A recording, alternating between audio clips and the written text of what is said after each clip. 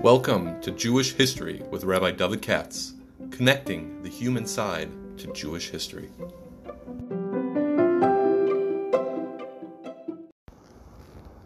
For sponsorship opportunities or to support this podcast, please visit our donate page at www.support.rabbidavidkatz.com. I'll tell you the truth, I'm a little bit of a sticky spot, and that is the following. I planned out a series, as you know, of talks, and I thought I could handle the Suez Canal crisis and the Sinai campaign in one shot. I started working on the notes yesterday, and oh my goodness, it's too much. And so, unless you want to be here for 3 hours, which I know, let me put it this way, but I don't want to be here for 3 hours. So, looks like we'll have to break this up into two parts. Let me get right into tonight's topic, because as I said before, it's a big one, and it's and I'll cover the amount I can in hopefully in a reasonable amount of time tonight. Let me start by saying that if you look at Israel in the mid-50s, mid-1950s, after all, we're covering over here formally the years 52 to 56, and I think without trying to be too funny about it, you can see all we're doing is scratching the surface. So if you look at Israel in the mid-50s, how did the world look from the point of view of the tiny state of Israel? Well, they won the War of Independence in 1948 due to the fact that the Arabs never got their act together in terms of armaments, and particularly in terms of coordinated military operations, although the Arabs often fought very credibly, very well. So Israel in the 50s said like this: just because we won the 1948 war doesn't mean we're going to win all the wars. We happen to be very lucky. Egypt, Jordan, Syria, the other countries never coordinated. They actually fought each other to a certain degree. We were the benefit of all that. You can't count on that all the time.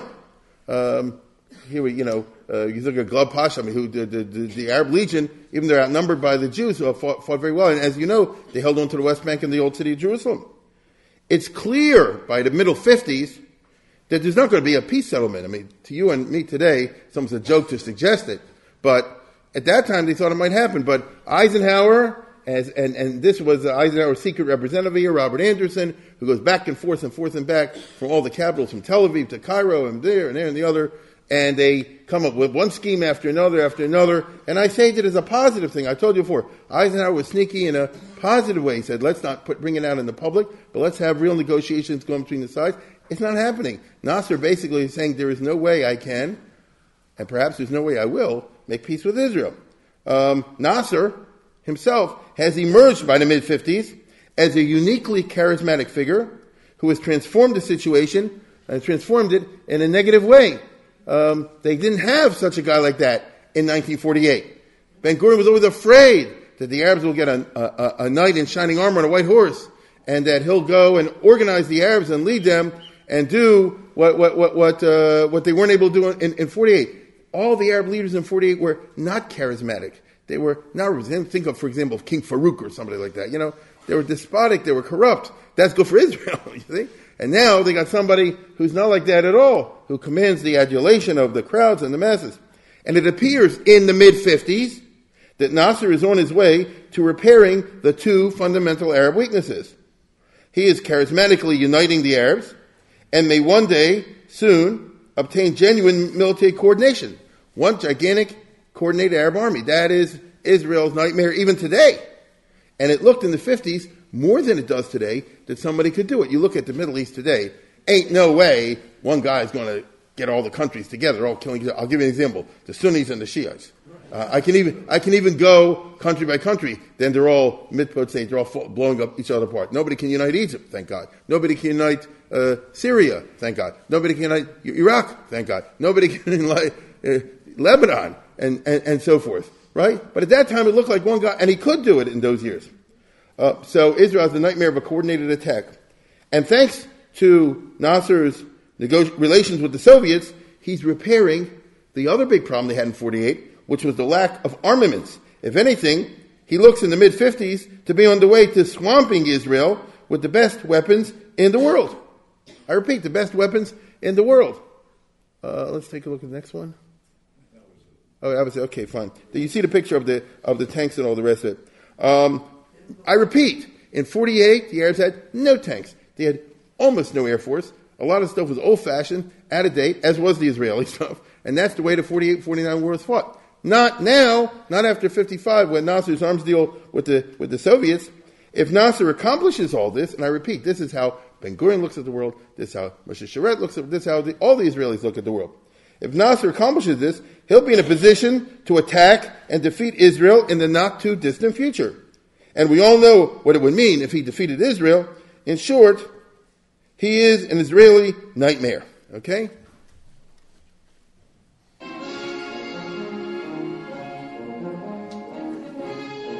the sporadic fighting takes on the proportions of full-scale war, dead and captured arms are the order of the day, as both Arabs and Israelis put their nations on a full mobilization basis. Nasser fought in the Arab armies defeated by the Israelis in 1948.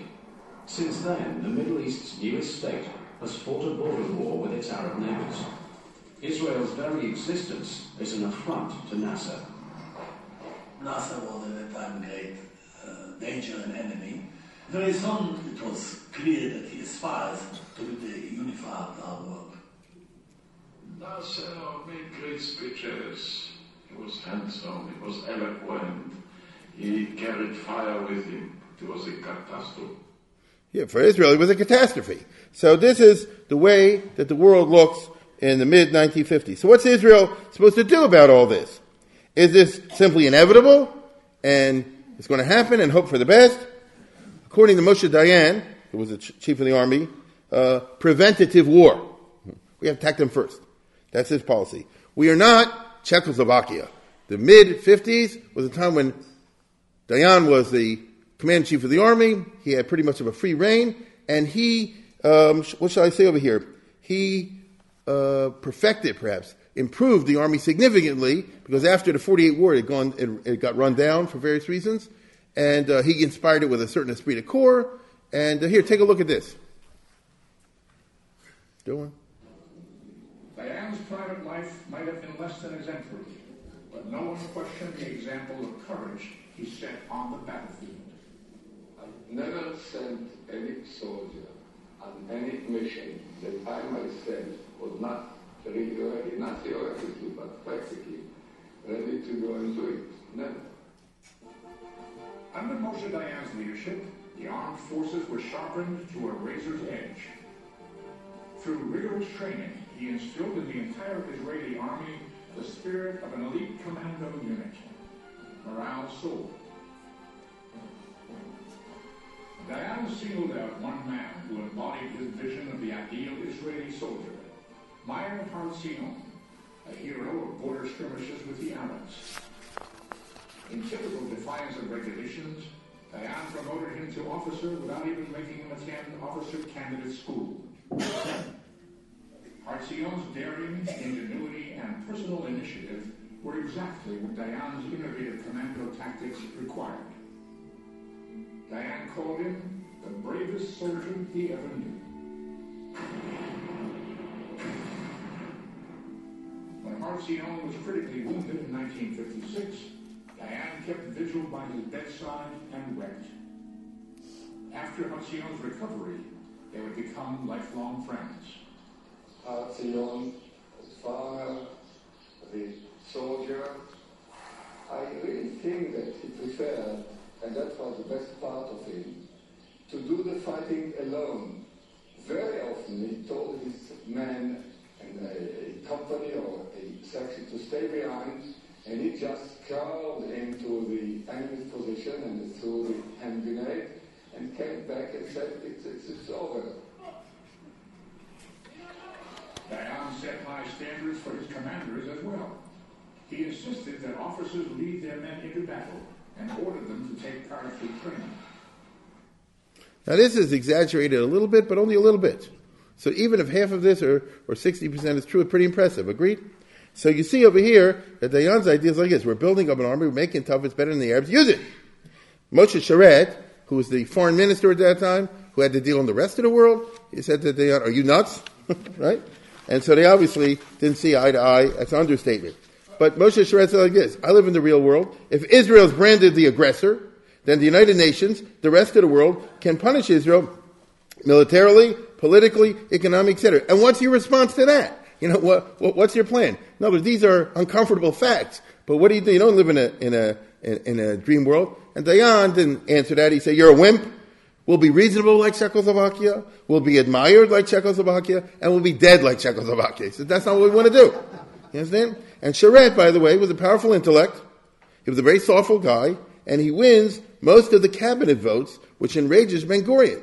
So if you look at 1955, you look at 1956, every time there's a question, should they fight, should they go to war, or something like that, should they respond to the Arabs with military force, there's a vote in the cabinet, and Ben-Gurion and Dayan breathing fire, and let's get him, and revenge, and this, that, and the other. And Sharet says, and then what? And what happens when the United States does this? And what happens when England, France does that? And the United Nations does that? And the other ministers in the cabinet says, Sharet is right. We don't like it, but he's right. And therefore they always vote against Ben-Gurion. So it's not true that Ben-Gurion is sort of like a dictator, although he wants to be. And so what he does is, he fires Sharet. Okay? And he replaces him with Golda Meir. That's how Golda Meir became the, what do you call it? No, that's the one point. That's how Golda Meir became, what? No. Excuse me. That's how Golda Meir became the foreign minister. And, because she promised to be a yes man. And, I know there's some mathematician, yes woman, I get it. Save me from the scientists, the English teachers, and the mathematicians. No, but seriously, Ben-Gurion did it because he said he wants tiyum, coordination in the foreign policy area, which means he says, I don't want somebody arguing against me in the cabinet meetings. So that's what happens. Sharet, by the way, never got over it. He carried a sore thing for the rest of his life. He hated Ben-Gurion. Years later, if we get to this sometime in the future, he got revenge, like in an Arab melodrama. But meanwhile, he was out of the picture. And now, pay attention. As a reaction to the Gaza raid of February 55, which we talked about a couple weeks ago, when Israel hit the Egyptians very hard, Nasser, among other things, had closed the Straits of Tiran, ramping up the Arab-Israeli conflict by blockading Eilat. I want you to understand what I'm saying. You all know the map, basically, and I know you know this. Eilat's over here, and here's the Straits of Tiran, and it's easy to blockade it over here with the little islands over here that's there. And Egypt, of course, controls the Sinai Peninsula. And after the 48-49 war, they never talked about it in the armistice agreements. So in the years 49, 50, 51, 52, and all that, Egypt just never made a big deal out of it, and Israel didn't. Starting in the mid-50s, Ben-Gurion starts talking about building this up as a port, which it never was. And, maybe in the biblical times it was. And Israel's going to sink a lot of money into it because it's their little toehold, as you see, on that part of the world, which could possibly lead to trade with Africa and trade with Asia going this way and down there. Now, as I say before, Nasser never did anything about it, but when Israel surprise attacked him in February of 55 and blew up all those Egyptian soldiers and this sort of thing and the other, he wanted to get back in many ways, and one of the ways he did was by saying that no Israeli shipping can come through here. Now, here's the thing. In reality, there wasn't any shipping. There was hardly any commerce in Eilat. It was a Zionist enterprise. It was part of Ben-Gurion's Negev mania, his whole vision over there. Here's Ben-Gurion, who's even willing to put on a hat and go to a bris in order to encourage people to go and settle in Eilat, which at that time was not a fun place. It's not the hotels and the air conditioning of now. And but Israel wanted to do it, and he had big ideas which have never come to fruition so far, that the Negev will be the future of Israel, and that millions, I repeat, millions of Jews will be able to settle in the wide open spaces. Maybe you never heard of the Bedouins or whatever, but the bottom line is that they thought that this would be a great future of Israel. The north of Israel, he didn't have much time for, too many Arabs in the Galilee. The center of Israel is a narrow waste. The only area Israel has any real territory is in the Negev, and therefore, oh my goodness, blockading the Negev is just terrible. Even though Eisenhower on the other side, I guess, it's not exactly you got ships coming in and out of there, what's the big deal? In reality, as I said before, there wasn't much commerce. But psychologically, it is a blockade. And, right? I mean, when somebody says, I'm not letting your ships through, it is kind of angry. And to Dayan, it's a perfect casus belli, cause of war. After all, in international law, you blockade me, and it's an act of war. And so, you do that to me, I have the right to hit you. And don't give me this proportional business I said before. Just because you smack me in the face doesn't mean the only thing I'm allowed to do is smack you across the face. Who gave you the right to smack me in the face in the first place? I can kick you. And that's Dayan's attitude over there. Ben-Gurion himself was funny. He was caught in the middle between the extremes of Dayan and Sharet. On the one hand, he'd love to hit the Arabs. It would enhance, if it would enhance Israel's security. But would it? And how exactly would it do so? The painful questions that Moshe Sharet keeps asking. He says, and then what? What happens the next day? What happens the next day? And the result is, as you see before, there's a lot of disagreement in the highest echelons of the Israeli government. On the other hand, Israel does not have the weapons also. Or certainly not enough of them. What if it's a long war? Last week we talked about Paris in France, and he did amazing things, all the rest, but still, in spite of everything that he got, whatever he got, it still was very minimal. And Israel did not then, and I'm not sure it has today, the capacity for a long war. Some of us will remember the 73 war, in which after a week or so, they had to beg Nixon because they ran out of bullets. Remember that? And thank God Nixon made a big airlift. There's a difference between being able to have a war, 6-day war. 6 days is one thing, 6 weeks is another thing. And so Ben-Gurion doesn't know which way it's going to go. And also, what about the international community? Remember those guys?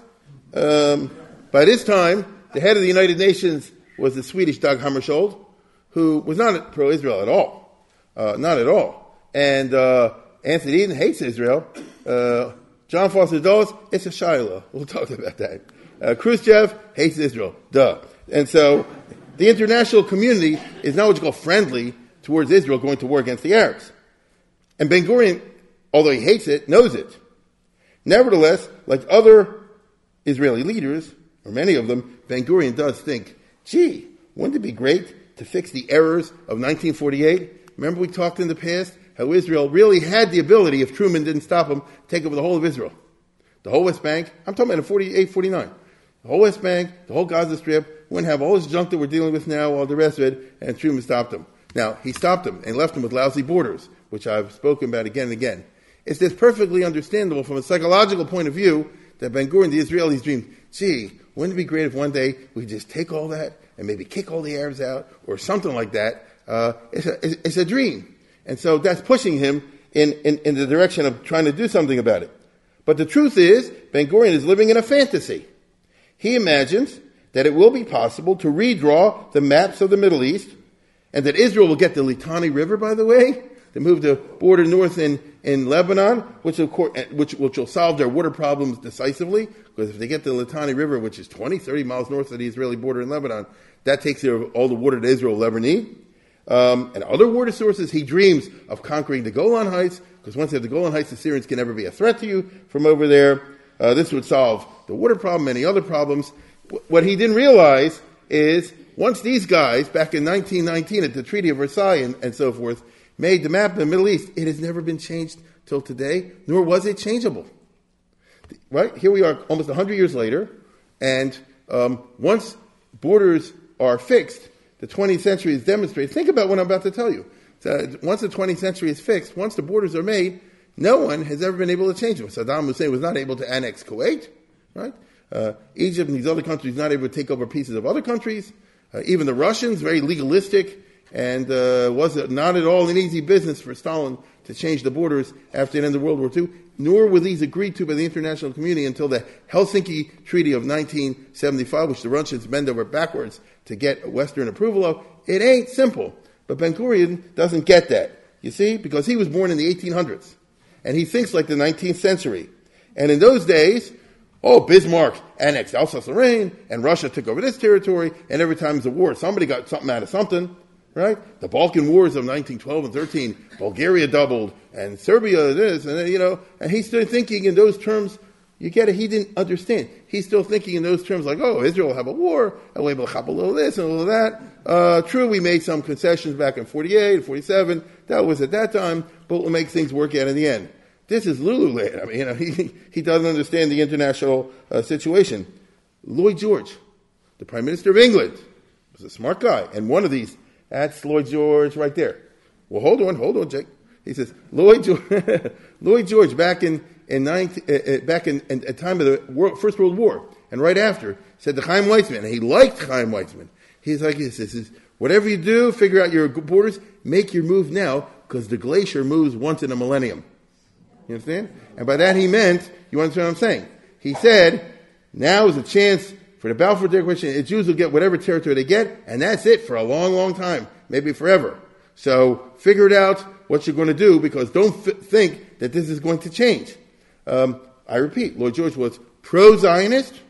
He is the one who made the Balfour Declaration, even though they called it the Balfour Declaration, really the Lloyd George Declaration. And he wanted to help the Jews and all the rest of it. There's no question about that.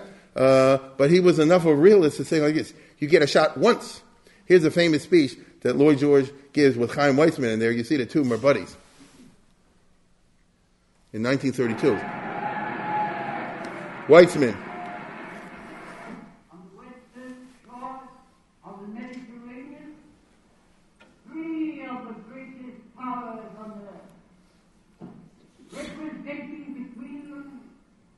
One-third of the total inhabitants of the globe. They issued a decree as to the future governance and development of a small but faithless country on the eastern shore of the Mediterranean. And under that decree, that development to be under the protection and control of the nations of the world. A Jew at Tel Aviv is entitled to protection as a matter of right, as a Mohammedan at Cornwall. The honor of the British flag demands that both should be protected against outrage and violence. Now, he said the right of a Jew in Tel Aviv is as much a right entitled as much to protection by the British government as that of a Mohammedan, of a Muslim in Kanpur. Kanpur is in India. This is almost in other words, at the time he said it, they meant it well. But you know and I know subsequent developments didn't turn out that way. Indian Empire under the British, when the British ruled it, was a combination of India and Pakistan. It's all one big thing. And there were millions of Hindus and Muslims living all over the place. And there were lots of Hindus living in Muslim areas and lots of Muslims living in Hindu areas, like a Mohammedan in Kanpur living in a Hindu area. And he was saying that they're entitled by Britain to be protected as a minority if they happen to be in that situation, same way a Jew is, and Tel Aviv is a minority in the greater Middle East. However, what really happened? In 1947, the British simply said, we're out, right? And millions, I repeat, millions of Hindus and Muslims killed each other. Hear what I said, millions? This they don't talk about so much. They talk about Israel. Millions of Hindus and Muslims killed each other. And whoever was Hindu on this side fled here, and whoever was Muslim on this side fled here, until they ended up with the borders of India and Pakistan. No, they didn't. They're still fighting over the borders today. Because it never was settled by the United Nations, and because it wasn't settled in the Treaty of Versailles and one of those types of things, it's not possible to bring peace to India and Pakistan, but that the world doesn't talk about. What makes it even worse, India and Pakistan both have A-bombs. Right? And India and Pakistan both ready to use it. And this is one of the reasons why, even though in the time of the 50s, India was one of the big enemies of Israel, today they're one of the big friends. The reason they're friends is they're afraid of the Pakistanis in the Muslim world attacking India. If you can disentangle all that, you're smarter than I thought. Meanwhile, in 1956, the Middle East situation is heating up all the time. Here are the border raids. Remember we talked about in Kfar Chabad, they walked in and shot all those kids davening Maariv, and the blood all over the place. This is going all day. And Israel's doing the same thing on the other side. Israel raids on Jordan, because that's where these guys came from, threatens the Jordanian regime, and almost leads to England declaring war on Israel pursuant to their defense treaty with Jordan. This was the big item in the news if you lived in the 50s. Once upon a time, Jordan was a client state, an ally of Britain. And when the British pulled out, they drew up a defense treaty with Jordan, which Jordan clinged to, which said that if Jordan's ever attacked by another country, England will go to war to defend Jordan. It also said that if England is attacked by another country, Jordan will go to their defense. And even though that sounds funny, I get it, but it really isn't, because, for example, in World War II, when England went to war against Germany and Italy, the Jordanians put whatever forces they had and their transportation that was at the disposal of British, which I promise you did help the British in their war effort. So I know the jokes, but there really is a defense treaty between the two of them, and the Glubb Pasha was the commander-in-chief of the Jordanian army, King Hussein, and Eden. No, thanks to the fact that Israel is constantly hitting Jordan so hard, and Glubb Pasha can't do anything about it, he's fired. And instead they put a pro-Nasser guy in as the commander-in-chief of the Jordanian army. And Eisenhower says to Israel, well done, you idiots. Right? Did you improve your situation? And Israel said, no. It doesn't work like that. The Jordanians keep hitting us. You have to hit them back. And Anthony Eden is saying, I'm willing to go to war in the Middle East against Israel. Okay? And so the situation is getting more complicated all the time. Meanwhile, so this is not one movie, it's 10 movies operating at the same time. Nasser, for his own reasons, has gotten into a quarrel with England over the Suez Canal. Now here you have to understand a little bit of history. The Suez Canal was not built by Egyptians. It was built by a Frenchman, Ferdinand de Lesseps. He was hired by the ruler of Egypt at that time to build the canal. You understand? But it was the 19th century, so you had capitalism. And therefore it's a company, and there are shares. And the ruler of Egypt, Said Pasha, Port Said Pasha, he said, we'll have, 51% or something like that of the shares, but Ferdinand de Lesseps will have so and so many shares, and other investors will have so and so many shares, and they all made money on it. When he died, he was succeeded by his son, Ismail Pasha. These guys are the Khedives of Egypt. That is to say, they're the hereditary governors of the province of Egypt, which formally was under the Turkish Empire, but in reality was its own country. And here, for not a long time, for about 5-6 years, that's the way the situation went. The thing is, this guy was a rough guy. This guy was a playboy, Ismail Pasha. Therefore, he blew all the money in parties and Monaco and this and that and the other. And the result is, he's really strapped for cash. And this is the 19th century before you had what you call today foreign aid and all this sort of thing. And so what do you do for cash? In this context, England bought the Suez Canal. Now don't show this yet. Hold it for a second. Because I want to tell you about this. I found this on the YouTube. They did a movie or something about Disraeli, and who was the Prime Minister of England in 1875, Benjamin Disraeli. Now, understand this well. He had converted Jew. At the age of 13, his father had a fight with the Shoal, and to show the Shoal that he hates them, he converted all of his kids. That's Jews for you. And by the way, the father did not convert. Isn't that interesting? The father didn't convert, but he made all the children convert. That's really, because he wouldn't be able to go back to the Shoal and stick it to him. So, because of this, Benjamin Disraeli was a guy. And as a result of that, the laws in England that you can't run for office and can't participate in politics didn't apply to him. Even though, other than religion, he was as Jewish looking and as Jewish mannerisms as anybody could possibly be.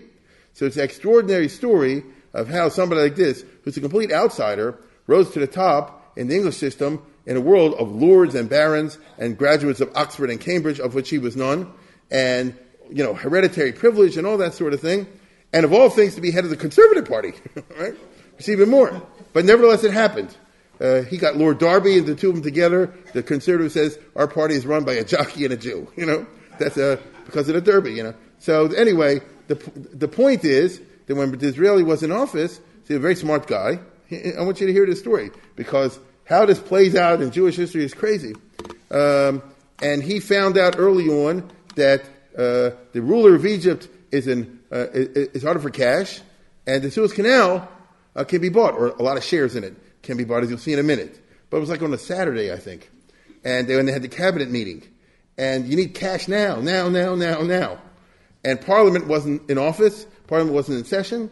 And the banks, including the Bank of England, which the central bank, was closed. So there's no way to get cash. And Ismail Pasha wants cash. You understand? Nothing else works. And but he must have big debts and so forth. And so how are you going to do it? You can't raise the cash. You have to have a vote in Parliament. You have to all the rest of it. And the sum was something of £4 million, which was a vast sum in those days. The answer is go to Rothschild. And to go on Shabbos, you'll see, this is a true story. So he sends his equerry, his assistant, to go to Rothschild. They don't show it there exactly correctly with a Shabbos. Not that Rothschild was from, but he kept Shabbos. And, at the table. And basically walked in and said like this, we wanted the Suez Canal, we need the money now, and we have £4 million. And you don't do this with a banker, correct? Because the banker's like this, what are the terms, what's this? I cut you a check, Parliament says no, I'm stuck here with the money, all the rest of it. It's famous, the Rothschild said like this, who needs it? The British government, done. And he gave him the money, not on Shabbos, he wrote after, this is a true story. He cut the check later, they gave him that night, and they sent it to Egypt, and it's done. When it's all over, Parliament met like a week later or something like that, it was a fait accompli, and all the newspapers said, now England controls such a big part. So afterwards, they voted to give the money back to Rothschild. You see? So I'm saying this, and you're going to see this in a minute. Imagine if you're Nasser. Imagine if you're an Egyptian. Imagine if you're an Arab. Imagine if you're a Muslim down till today. The Ganze Suez Canal was a Jewish plot. You understand? It doesn't get better than what I just described you. Correct? This is the protocols of Zion. Right? Who was in charge of England? A Yid. And who's the one to get the money? A Jew. And who did this? A Jew. And now, and I'm sure to Nasser, Eisenhower, listen to the name, is also a Jew. You understand? You follow? This is how the world operates. Now I know here we laugh, and I do understand that. But unfortunately, in the rest of the world, everything I just said is not treated as a joke. The majority of the people of the world believe exactly the scenario that I just told you. In the same way, unfortunately, the majority of the people in the world, if you ask them who did 9/11, the majority of people in the world, what will they say? Yeah? We live in such times. But anyway, now you can enjoy yourself and see the presentation of the Israeli in the Suez Canal. By the Suez Canal. There's a cabinet. 177,000 shares owned by the Khadib. Is there any certainty he'll sell?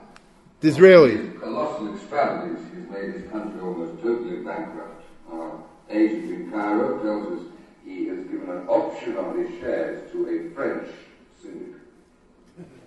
For how much?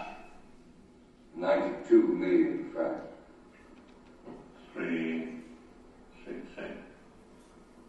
3,680,000 pounds. Then there's no point the French having. No, not yet. This is the weekend. They happen until Tuesday. Now, they would sell to us at once for a higher sum and in cash.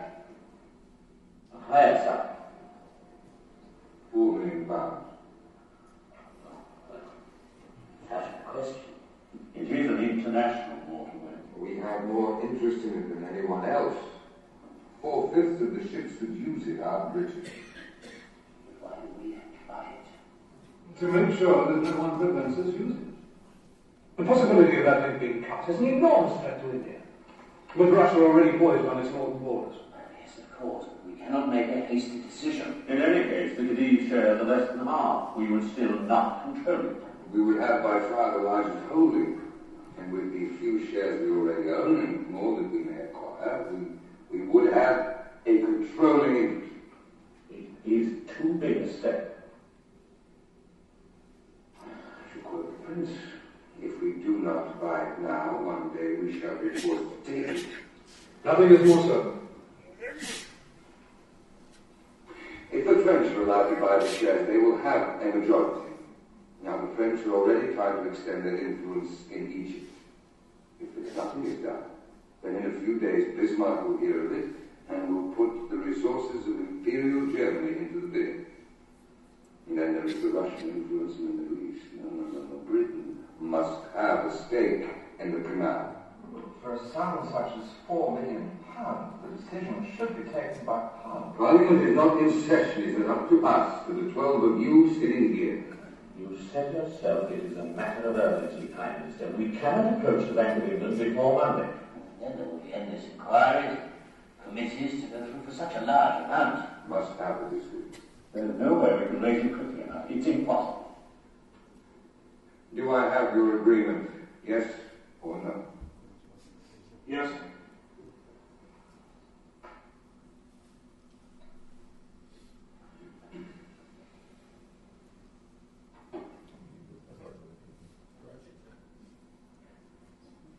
Now watch this.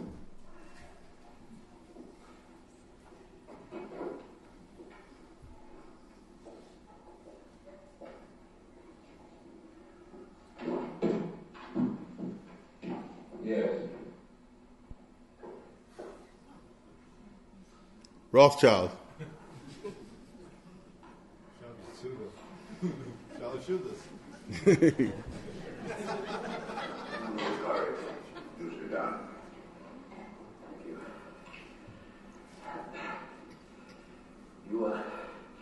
You will forgive me intruding, Baron. I have just come on an errand from the cabinet room for Mr. Disraeli. He needs a sum of £4 million by tomorrow. And what is your security? The British government. Tell him we shall have it. And that, my friends, right, now you make Abdullah. It's a famous but remarkable story. I repeat, if you're Gamal Abdel Nasser or the guys in charge today, what does that tell you? The whole Suez Canal. Anyway, because England controls the Suez Canal, this is one of the great moves in British history. That is why they win World War I and World War II. There is no way they could win World War I and World War II without it. Here's the Mediterranean. The British hold the chokeholds here and here, right? The ships can only get into the Mediterranean through Gibraltar, which I know you know is a British colony and a famous naval base. And here, to get in this way or to get out, you got to go through the Suez Canal. So if England holds Gibraltar and Suez, then the enemy is stuck. That is why the Germans did not win the First World War. It's one of the big reasons. And that's one of the really big reasons why Hitler did not win World War II. It's not a piquant episode in British history.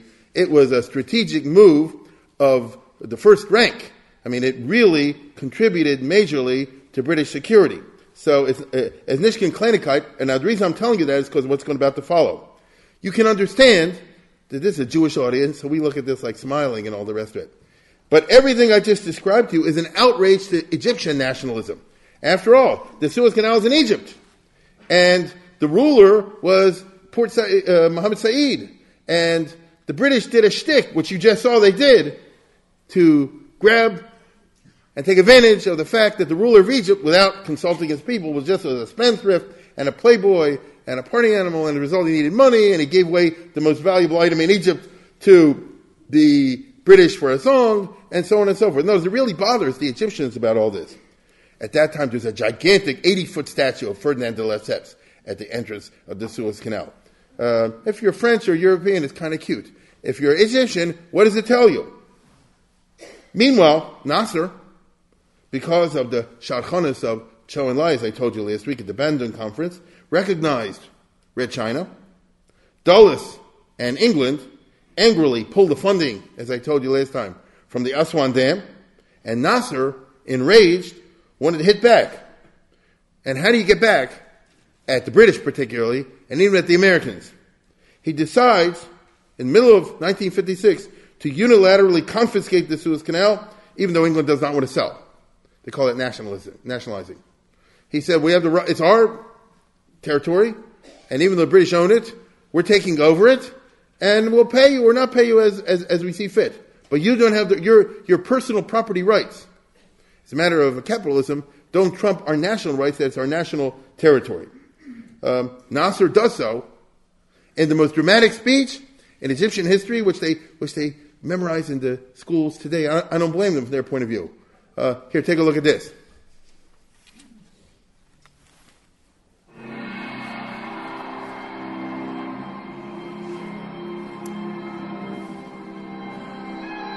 In the stifling July heat, Nasser makes his way to Alexandria's Manshia Square, where he is to deliver his speech. Once again, his people wait to hear if he will respond to the West's denial of funding for the Aswan Dam. At 9 p.m., Nasser climbs the podium. The speech is long. Nasser catalogues the centuries of humiliations the Egyptians have suffered at the hands of the West.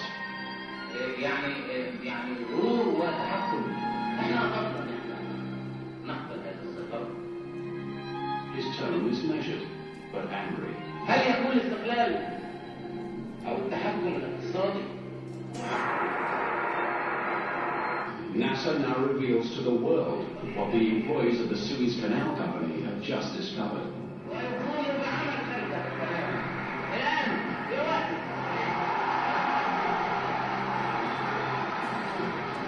Across Egypt, there is pandemonium. It was a bombshell, of course, absolute bombshell. We listened to this thing, nobody expected. People were rejoicing in the streets. I celebrated with all Egyptians. قناة السويس البحرية شركة مساهمة مصرية. وحقوق وما عليها من التزامات. واللجان القائمة حاليا على إجراءات. You can understand that Egyptians would be enthusiastic about it. I understand that. The British Prime Minister, Anthony Eden, shocked and humiliated and literally freaks out. After all, it doesn't get worse than this. He's supposed to be the heir to Disraeli. It's a conservative government. He's a person who fought against Hitler, fought in the First World War, champion of the British Empire and everything that stands for, and so forth. And you're taking away just unilaterally one of their best assets. And who's doing it? A tin-horn dictator. That's how he sees it. And he's got the chutzpah to do this to England. Oh boy, it doesn't get worse than that. Now, John Foster Dulles said, look, it wasn't right, but let's negotiate some kind of compensation package. Right? Dulles is saying, let's keep our heads on this. But of course, this infuriates Anthony Eden. He said, if they took away the Panama Canal, you wouldn't talk like that. Right? And Anthony Eden has one idea: I want Nasser dead. Okay? So being pro-Arab, now he's, at least regarding Egypt, shifting 180 degrees to become literally freaked out, obsessive over the issue of Nasser. Take a look at this from his number 2 guy at the Prime Minister's office, Anthony Nutting. Firm attitude that the government have adopted is not a... Foreign Office Minister Anthony Nutting is one of the first to realise just how far the Prime Minister is now prepared to go. Over an open line, having just said, it's me. But we started a violent argument on the telephone, and he was very violent in the conversation, and ended up by shouting at me, I don't want Nasser neutralized, I want him destroyed. Okay, so no, Eden is just losing all sense of proportion, but you can understand. He pressed him in the wrong place. He pressed the button of the British Empire. And now, whatever the rest of the British government feels, Anthony Eden wants to get Nasser. Now, at the same time, hold that thought. And now let's move across the British Channel to English Channel to France. Guy Mollet is the Prime Minister, I told you last week, of France, the Socialist Prime Minister of France. The Algerian revolt is intensifying, and Nasser is the main backer of the terrorists, as they call him. Nasser's nationalization of the Suez Canal is in the mind of French Prime Minister Guy Mollet part of a general plan to control the Mediterranean. He doesn't see this as a one-off sort of thing and a shtick of Nasser's because he's angry about the Aswan Dam. He sees this as repeating what Hitler did. First, Hitler went in the Rhineland, and then he went over Austria, and then it was Sudetenland, and then it was, he wanted to take up everything. And his first move is here, and his second move is there, and he wants to create a giant fascist Arab state, which will then attack democratic free Europe, and especially France. That's how he sees it. During the interview that Mollet gives with Henry Luce, the editor, famous editor of Time magazine, he holds a copy of Nasser's book, Philosophy of the Revolution. And he says to Henry Luce, read it. This is Nasser's Mein Kampf. If we are too stupid not to read it and understand it and draw the obvious conclusions, then so much the worse for us. So in his mind, it's France in 1935, France in 1936. Either we if we only would have gone against Hitler when he was weak and done the right thing, we could have spared ourselves the Second World War, the defeat of France, the Holocaust, and all the rest of it. Let us not make the same mistake twice. That's how the French see it. So all three countries, Israel, England, France, each one for a completely separate reason, in the late summer of 1956, have concluded that Nasser is another Hitler. Israel did it because Nasser wants to wipe out the Jews and throw them in the sea. France does it because they see Nasser in his writings and elsewhere in his backing of the Algerians and so forth, creating a Hitler-type empire. And England, what do you want? He just stole the Suez Canal from us. You see? That proves to you where it's going. And so the idea of Nasser being Hitler is a matter of consensus in these three capitals.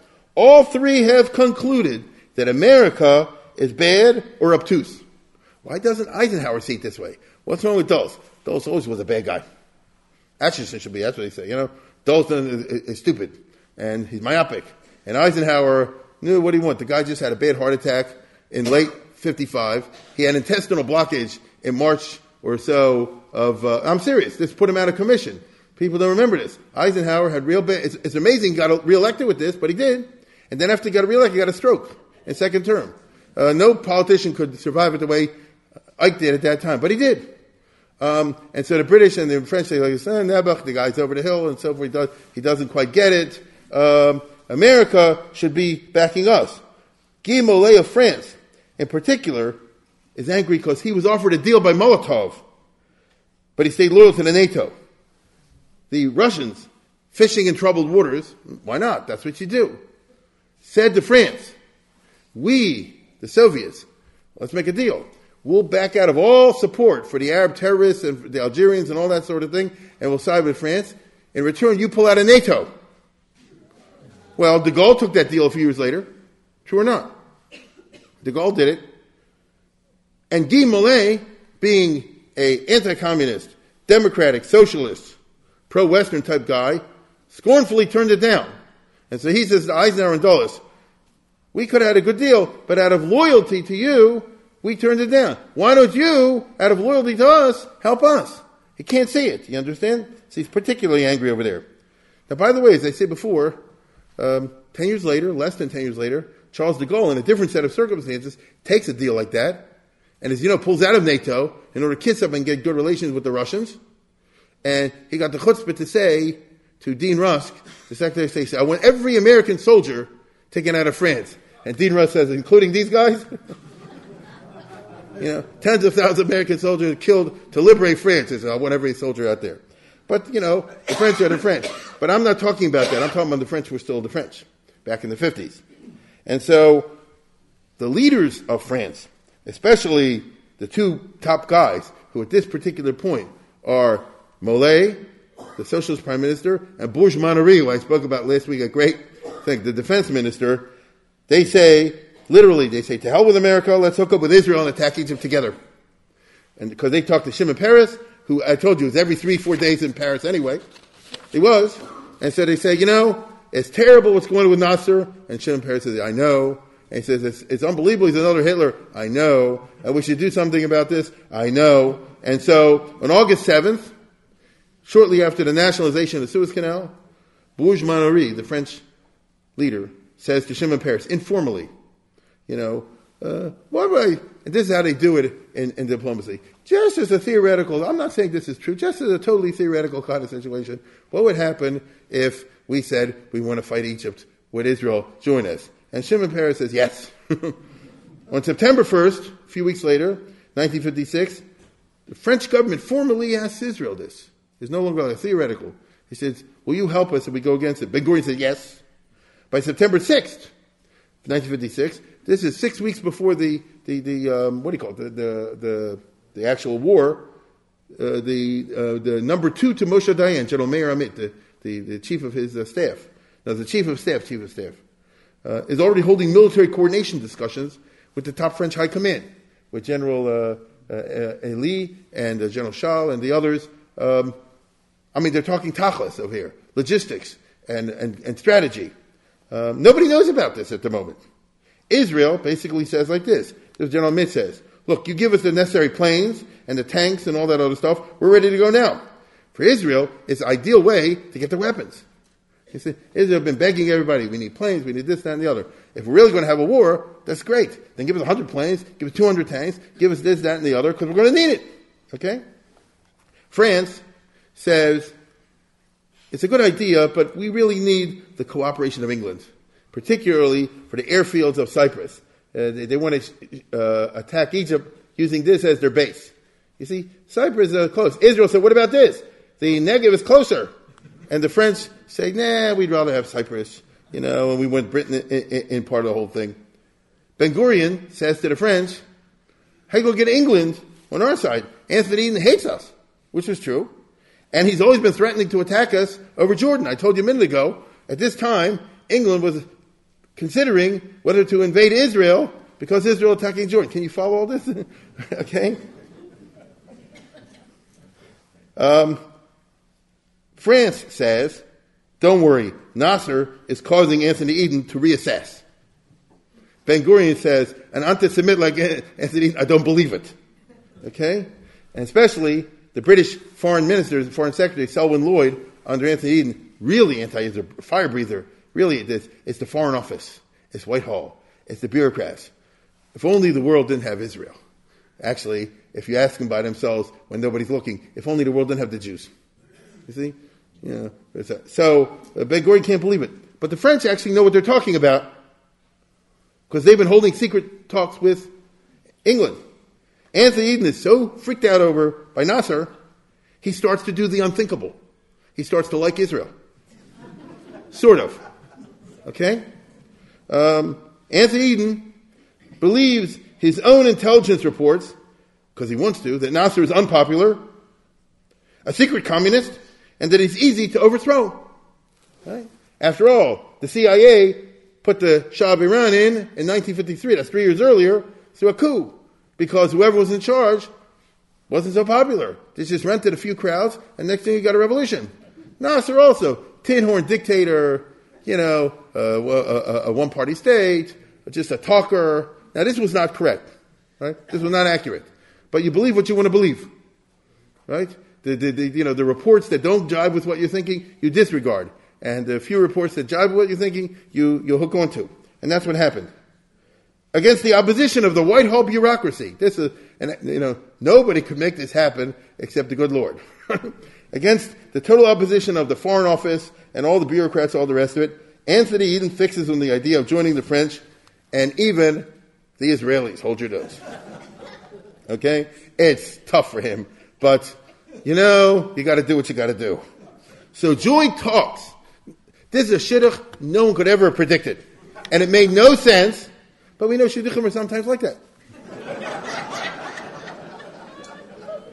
So joint talks begin between the generals of the three countries. Originally, the British thought to take out Egypt on their own together with the French without the Israelis.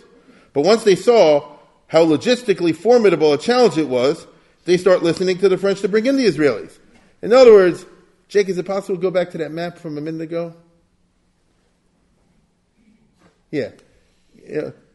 You think, take over Egypt. This is a lot of territory. And it's tens of millions of people over here. All of a sudden, when you start moving from the armchair discussions to practical logistics of how you're going to land the soldiers and how many men do you need and all this sort of things and how many cans of food and tanks and all the rest. When you get Lamaisa, Israel would be pretty good. Right? You can't deny, even though he wants to, the obvious utility of the great Israeli army. In general, the Israelis rather, deal with the French and not the British.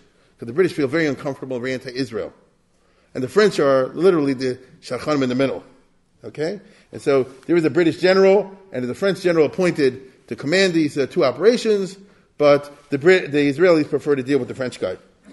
Ben-Gurion is starting to get a little nervous, giddy perhaps, and he said, because he listen, this was his dream, to fight the Arabs with the British and the French on your side, is min hashamayim. As he sees it.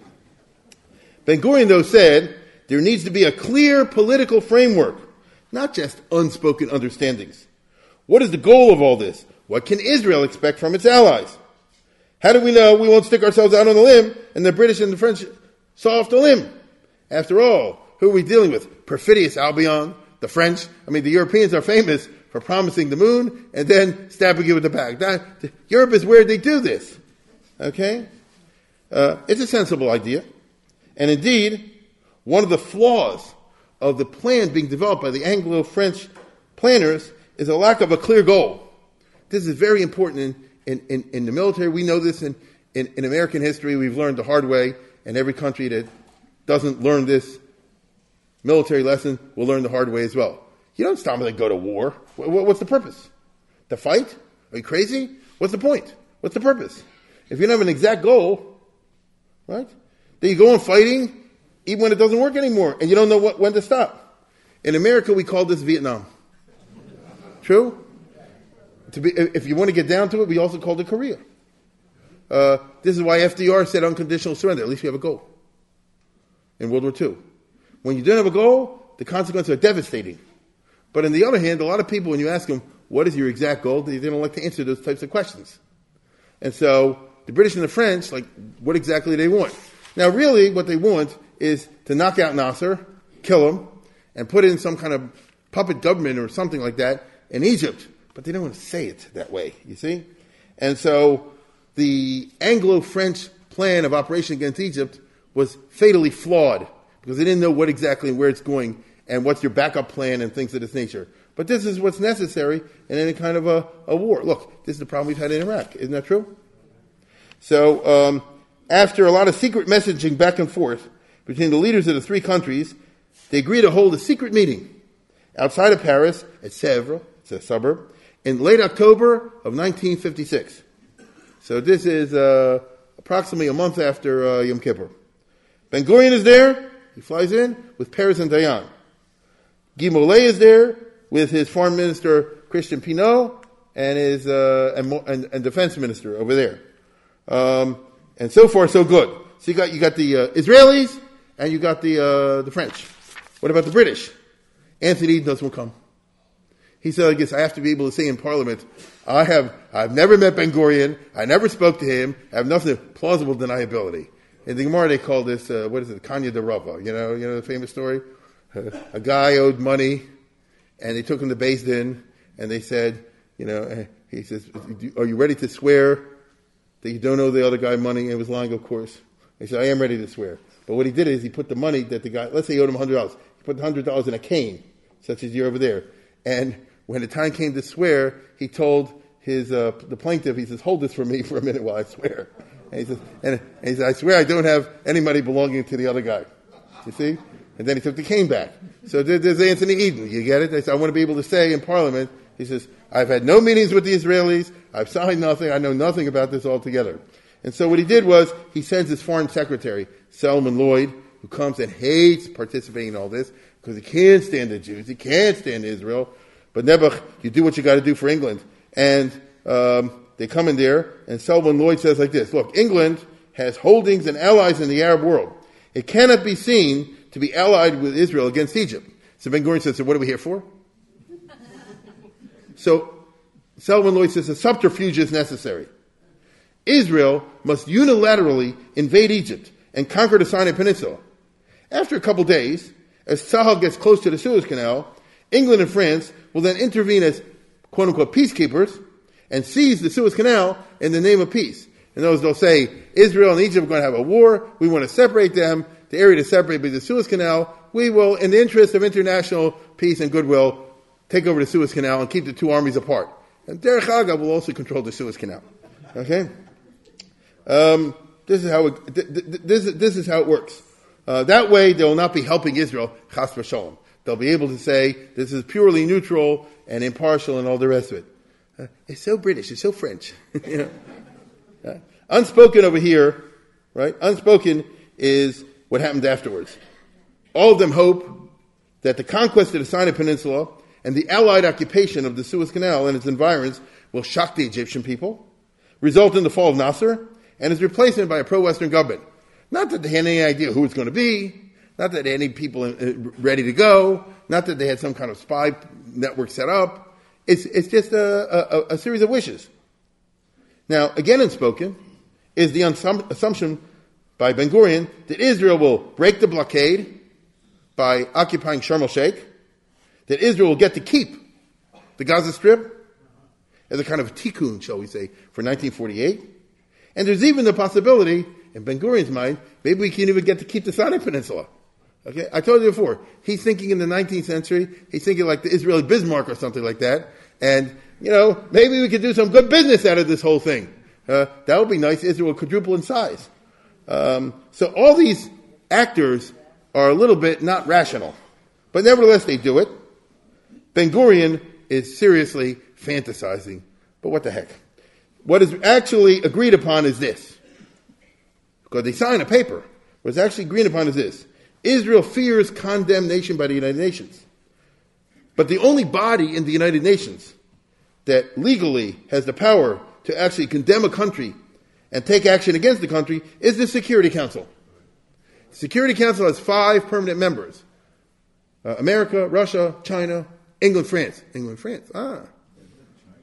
Whenever any one of those countries votes against something, veto. Doesn't happen. You get it? You see where it's going? And so, at Sèvres, England and France secretly promised to veto any UN action against Israel. To Ben-Gurion, he says, it doesn't get better than this. Okay? It means Israel cannot be stopped from seeing the thing through to total victory. And Dag Hammarskjöld have his hands tied. The UN can't do anything because only the Security Council can do something, and this way, Security Council will be stopped.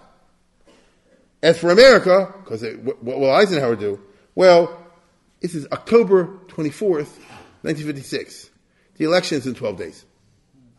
The American presidential election. And the election is in full swing. It's most unlikely that Eisenhower will move against Israel and so forth, and England and France during an election. It's almost a truism, isn't it? You know, all the presidents kiss up to Israel for the votes in the middle of the election. Especially when the Democrats, under Adlai Stevenson, are attacking Eisenhower for being anti-Israel. Stevenson was the Democratic candidate, very intelligent guy. Favorite story about Stevenson is he gave a speech, I think it was actually in Maryland, and a lady came up to afterwards, and she says, Governor Stevenson, all the thinking people of America are voting for you. And he says, that's not enough, I need a majority. So Adlai Stevenson is saying, Eisenhower has denied Israel weapons and all this sort of thing. Eisenhower wants to win New York. He wants to win Illinois. He wants to win Pennsylvania. He's going to kiss up for the Jewish vote, isn't he? So we get to attack Egypt, Israel figures, without being blocked by the UN or by the USA. So it's Ben-Gurion as Cardinal Richelieu, you know, right? Metternich. It's Machiavelli. Israel compacted. They worked out perfect the plans and all the chess. We're back to the 18th century type of European statecraft where people plot all kind of elaborate plans. Isn't this great? Ben-Gurion is wary of the British plan as it makes Israel out to be the unilateral aggressor. Does it not?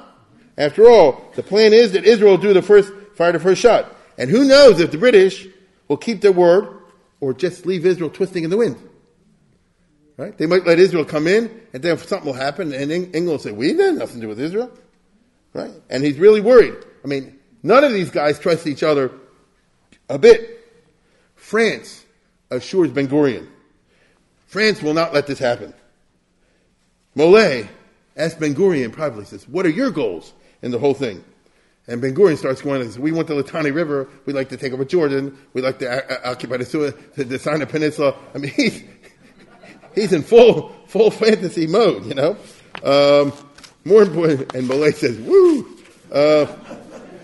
More importantly, France immediately and secretly delivers a vast amount of weapons, plus a bunch of brand new jet fighters to Israel. This is Tachlis. In the middle of the night, French ships land near Tel Aviv.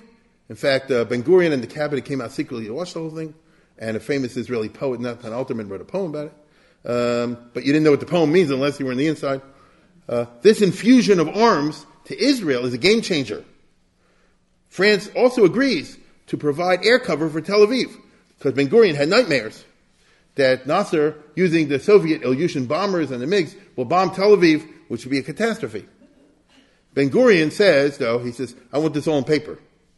Right? I want a signed document and a secret document so the British cannot deny anything, because I know who the British are. And Selwyn Lloyd agrees and signs. Anthony Eden freaks out. He says, you signed it? Are you crazy? Where goes our plausible deniability? See? But there are no clear goals. Ben-Gurion is thinking about conquering the world. The British wanted to take the Suez Canal. The French wanted to do Algeria. There's no clear goals. There's no end game. And this is a fatal flaw. General Stockwell keeps asking Anthony Eden, what is the goal? What is the game? I can't plan properly. I can't organize my troops properly. I can't issue orders properly unless I know what the purpose is. And Anthony Eden does not give him any. We know from history, as I said before, the great theorists of the past, the great generals of the past, have always said it without an end seal, as they call it, without a goal, you lose. Clausewitz wrote this in his famous book. J.C. Fuller, the famous British tactician, writes about that. He's got like a list of 5 or 6 rules which you must have in order to win. And the first one is clear goals. Look, it's true of life. Isn't that right? What's the problem with a lot of the kids and others today? They don't know goals. They haven't worked out what they want to do. Ask somebody who's a young person, say, what do you plan to do? Right? They don't have a goal. You see? Even if they change their mind, but at least you start with some kind of idea of what you want to do. But they don't. So this is a major problem. Also, there's a lot of sloppy thinking going on regarding the UN, the USA, and the USSR. Right? They said, it'll work out, the UN will be stymied, and Eisenhower's in the middle of the campaign, and the Russians, this isn't worked out. So, to use contemporary bureaucratic language, this was all a plot that was not staffed out. You get what I'm saying? They didn't go really through the Israeli Foreign Ministry and think it through, and Defense Ministry, the whole French, the Quai d'Orsay, and the Foreign and Defense Ministry, and in England. That's how you have to run something. You have no choice. Instead, the top guys fooling their own guys under them so we can concoct this whole plan. And they were reading too many novels. Who am I thinking of? Alexander Dumas or something like that. And this is what happened. Ben-Gurion, though, is very happy to be able to attack Nasser, hopefully clean out the terrorist nests and bring an end to terror attacks. Because all the terrorist bases, the Fedayeen, was in the Gaza Strip. If Israel conquered the Gaza Strip, they can kill these guys. I mean, that's what, let's be blunt. They can go and capture and kill these guys. And they can degrade the Egyptian military by destroying their weapons and all that, and enjoy the cover provided by an alliance with 2 of the great powers. This is a scenario hitherto unthinkable for Israel. I mean, I'm sure Ben-Gurion at this point in his life came as close as he ever came to believing in God. It's highly secret, and only Peres, Israel, and Golda Meir are in the secret. Hear what I said? The Israeli people in the public. Because, like Shalom Aleichem says, you tell a Yid, and the next thing he says, don't tell anybody. It was only the top guys. I do mean that. Only the very, very top people were aware that this is going to happen. The others just got their orders. Dayan Peres, he had to tell Golda Meir, didn't want to tell her. Israel. Dayan has been planning on this for a long time. I told you, he kept proposing a preventative war against Egypt for over a year now, 2 years. And he has practiced by now general mobilization of the people. Dayan knows Israel has implemented, it costs a lot of money, to have Mikrea Kol, as they called it, the general mobilization. And at that time, Israel didn't have the transport, so milk trucks and cabs and, poultry things, everything gets drafted into the army. And so if you've been in Israel in 56, it's literally the streets are empty. It takes 3 days. That's how they worked it out. That's pretty good. It takes 3 days to assemble an army of 100,000. Think about that. With every car and every implement, and of course to bring the weapons there. This is what they find is necessary. You get an idea of the timetable over here. As a result, he's able to mobilize the army of 100,000 over the course of 3 days. And what I'm saying is the minute the conference in Sevres was over and they all flew back, Dayan implements a general mobilization. Okay? So here are the dates, as you can see. And the 24th, they left, and the mobilization over the next 3 days, and the war starts a few days after the conference was held. All right? And you understand, by the way, a country like Israel can't afford a long-term mobilization with everybody out of work and everybody away. They need a short, quick war, and that's what the plan is over there. To fool the Egyptians, Moshe Dayan concentrates all his armies against Jordan, on the Jordanian border, making it look like it's a war to conquer the West Bank. Now, I want you to understand. Ben-Gurion knew about this, but the Israeli bureaucracy didn't. Anthony Eden knew about this, but the British bureaucracy didn't. So the British bureaucracy immediately said like this, Israel's going to war against Jordan. Let's declare war on Israel. And Ben-Gurion says, I knew it was a plot when the whole time from the British Foreign Office, this whole thing was a plan to stab Israel in the back. And Anthony Eden said, no, we're just not coordinated here. Don't worry about it. Once you attack Egypt, it'll be clear it wasn't there and so forth. So that's how crazy this whole situation was. British Foreign Office officials warned the Israeli ambassador. They called him and said, we're going to declare war on you. And the Israeli ambassador said, have you talked to your boss? It's a comedy of errors, but of course it will lead Ben-Gurion and Dayan and all the Israelis all throughout the war to suspect the British betrayal, because that's what the Brits do. Now comes the moment of Moshe Dayan. They've been dreaming all of his life. The man with zero formal military training. Consider what I just said. Right? Moshe Dayan is an Andrew Jackson. That's the best I can think of. He never went to military school, never went all this stuff. He learned it from rough and tumble fighting, Arab fighting, from the time he's young. And he learned all the tricks, which means that the Sinai campaign, which he's going to lead, is very messy. It doesn't follow the strategy that you read in the books. Logistically, a lot of breakdowns. There's a lot of nightmares on the way, but who cares? He wins. I mean, like Andrew Jackson. He made all the mistakes, but he won. That's all people care about. You see? The army, in 1956, no army in the world was led by an Indian fighter. You get it? But you heard before what the guy said. He just appointed guys officers without ever going to officer school. Because he's, on the basis of what? He's an Indian fighter. He's an Arab fighter. He crawls in the other thing. He throws the hand grenade. He rolls back. He's just a natural in the fight. This is the image that he cultivated. And as I said before, it's something of an exaggeration, but they had a couple of units that were like that. And they did all the fighting. And the rest of the army, wannabes, which is what you want among your soldiers. And everybody aspires to be a hero of this nature. And that's good for the morale. You see? And let's face it, the Egyptian army was not the German army. Okay? That's important to keep in mind. Dayan has a very unusual military plan. It's sort of like this. You'll see what I mean. Well, hold on. What you do, nobody trusted anybody exactly. And so they say, before we do anything like that, now look at this map closely. Dayan says, we're going to take a paratrooper unit, and we're going to land it right here, all the way behind the Egyptian lines, at near the Mitla Pass. This is a pass, a mountain pass, which is very important to get to and from the Suez Canal. Very strategic place. We're going to land a force here under Major Raful Eitan. Some of us will remember he later on was the Israeli chief of staff under Begin. And Raful Eitan was an Arab fighter, just like Moshe Dayan, except he was a little more professional. And I don't even think he was Jewish, to tell you the truth. I believe he came from what they call the Subotniks, which are Russian Shabbos worshippers, who some of them immigrated to Palestine around 1905 or whatever. It's a whole little parsha by itself, but I won't get into that right now. The rest of this unit, no, that's one battalion of a unit, commanded by Ariel Sharon, would drive from Israel to that place, and the combined forces would capture the Mitla Pass, a strategic spot they wanted to deny to the Egyptians. So, again, first I told you, it's like this. It's like a Tosfos. First, you take this, and then these guys run to catch up with them, which is not the way you run a military operation. In Indian fighting, it is. You get it? That's what Daniel Boone does.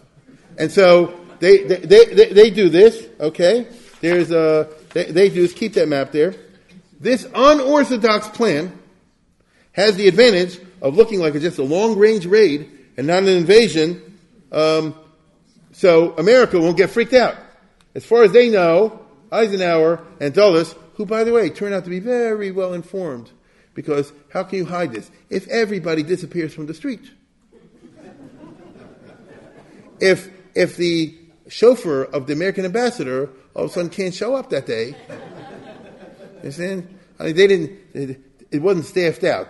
If they really wanted deception, the Russians would do it right. On the 3 streets near the American embassy, you had people walking around regular. Right? But Israel didn't know how to do that. They didn't learn that stuff so well. And so, as far as Eisenhower and the others are concerned, they say it's a big mobilization, but then it's a paratroop drop right behind the Egyptian lines. Looks like an Indian raid, like an Arab raid. Right? It's like, notice Israel's really taking it bold this time, but it's not an invasion. Nasser, too, thinks this is not a regular invasion, otherwise you come up front. They landed something over here, must be some kind of special commando raid or something of this nature. General Abdul Hakim Amir, who's the command-in-chief of the Egyptian army, who thank God was a boob, he didn't get it either.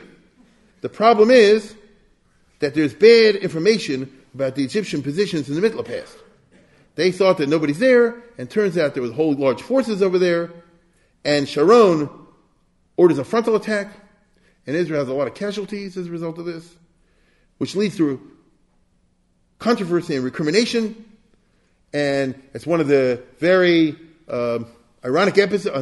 controversial episodes in the career of Ariel Sharon, And it means that the Sinai campaign is off to a rocky start, and they haven't heard from Eisenhower yet, but they will, my friends. I think I'll close it down now and hope to carry the story forward next time.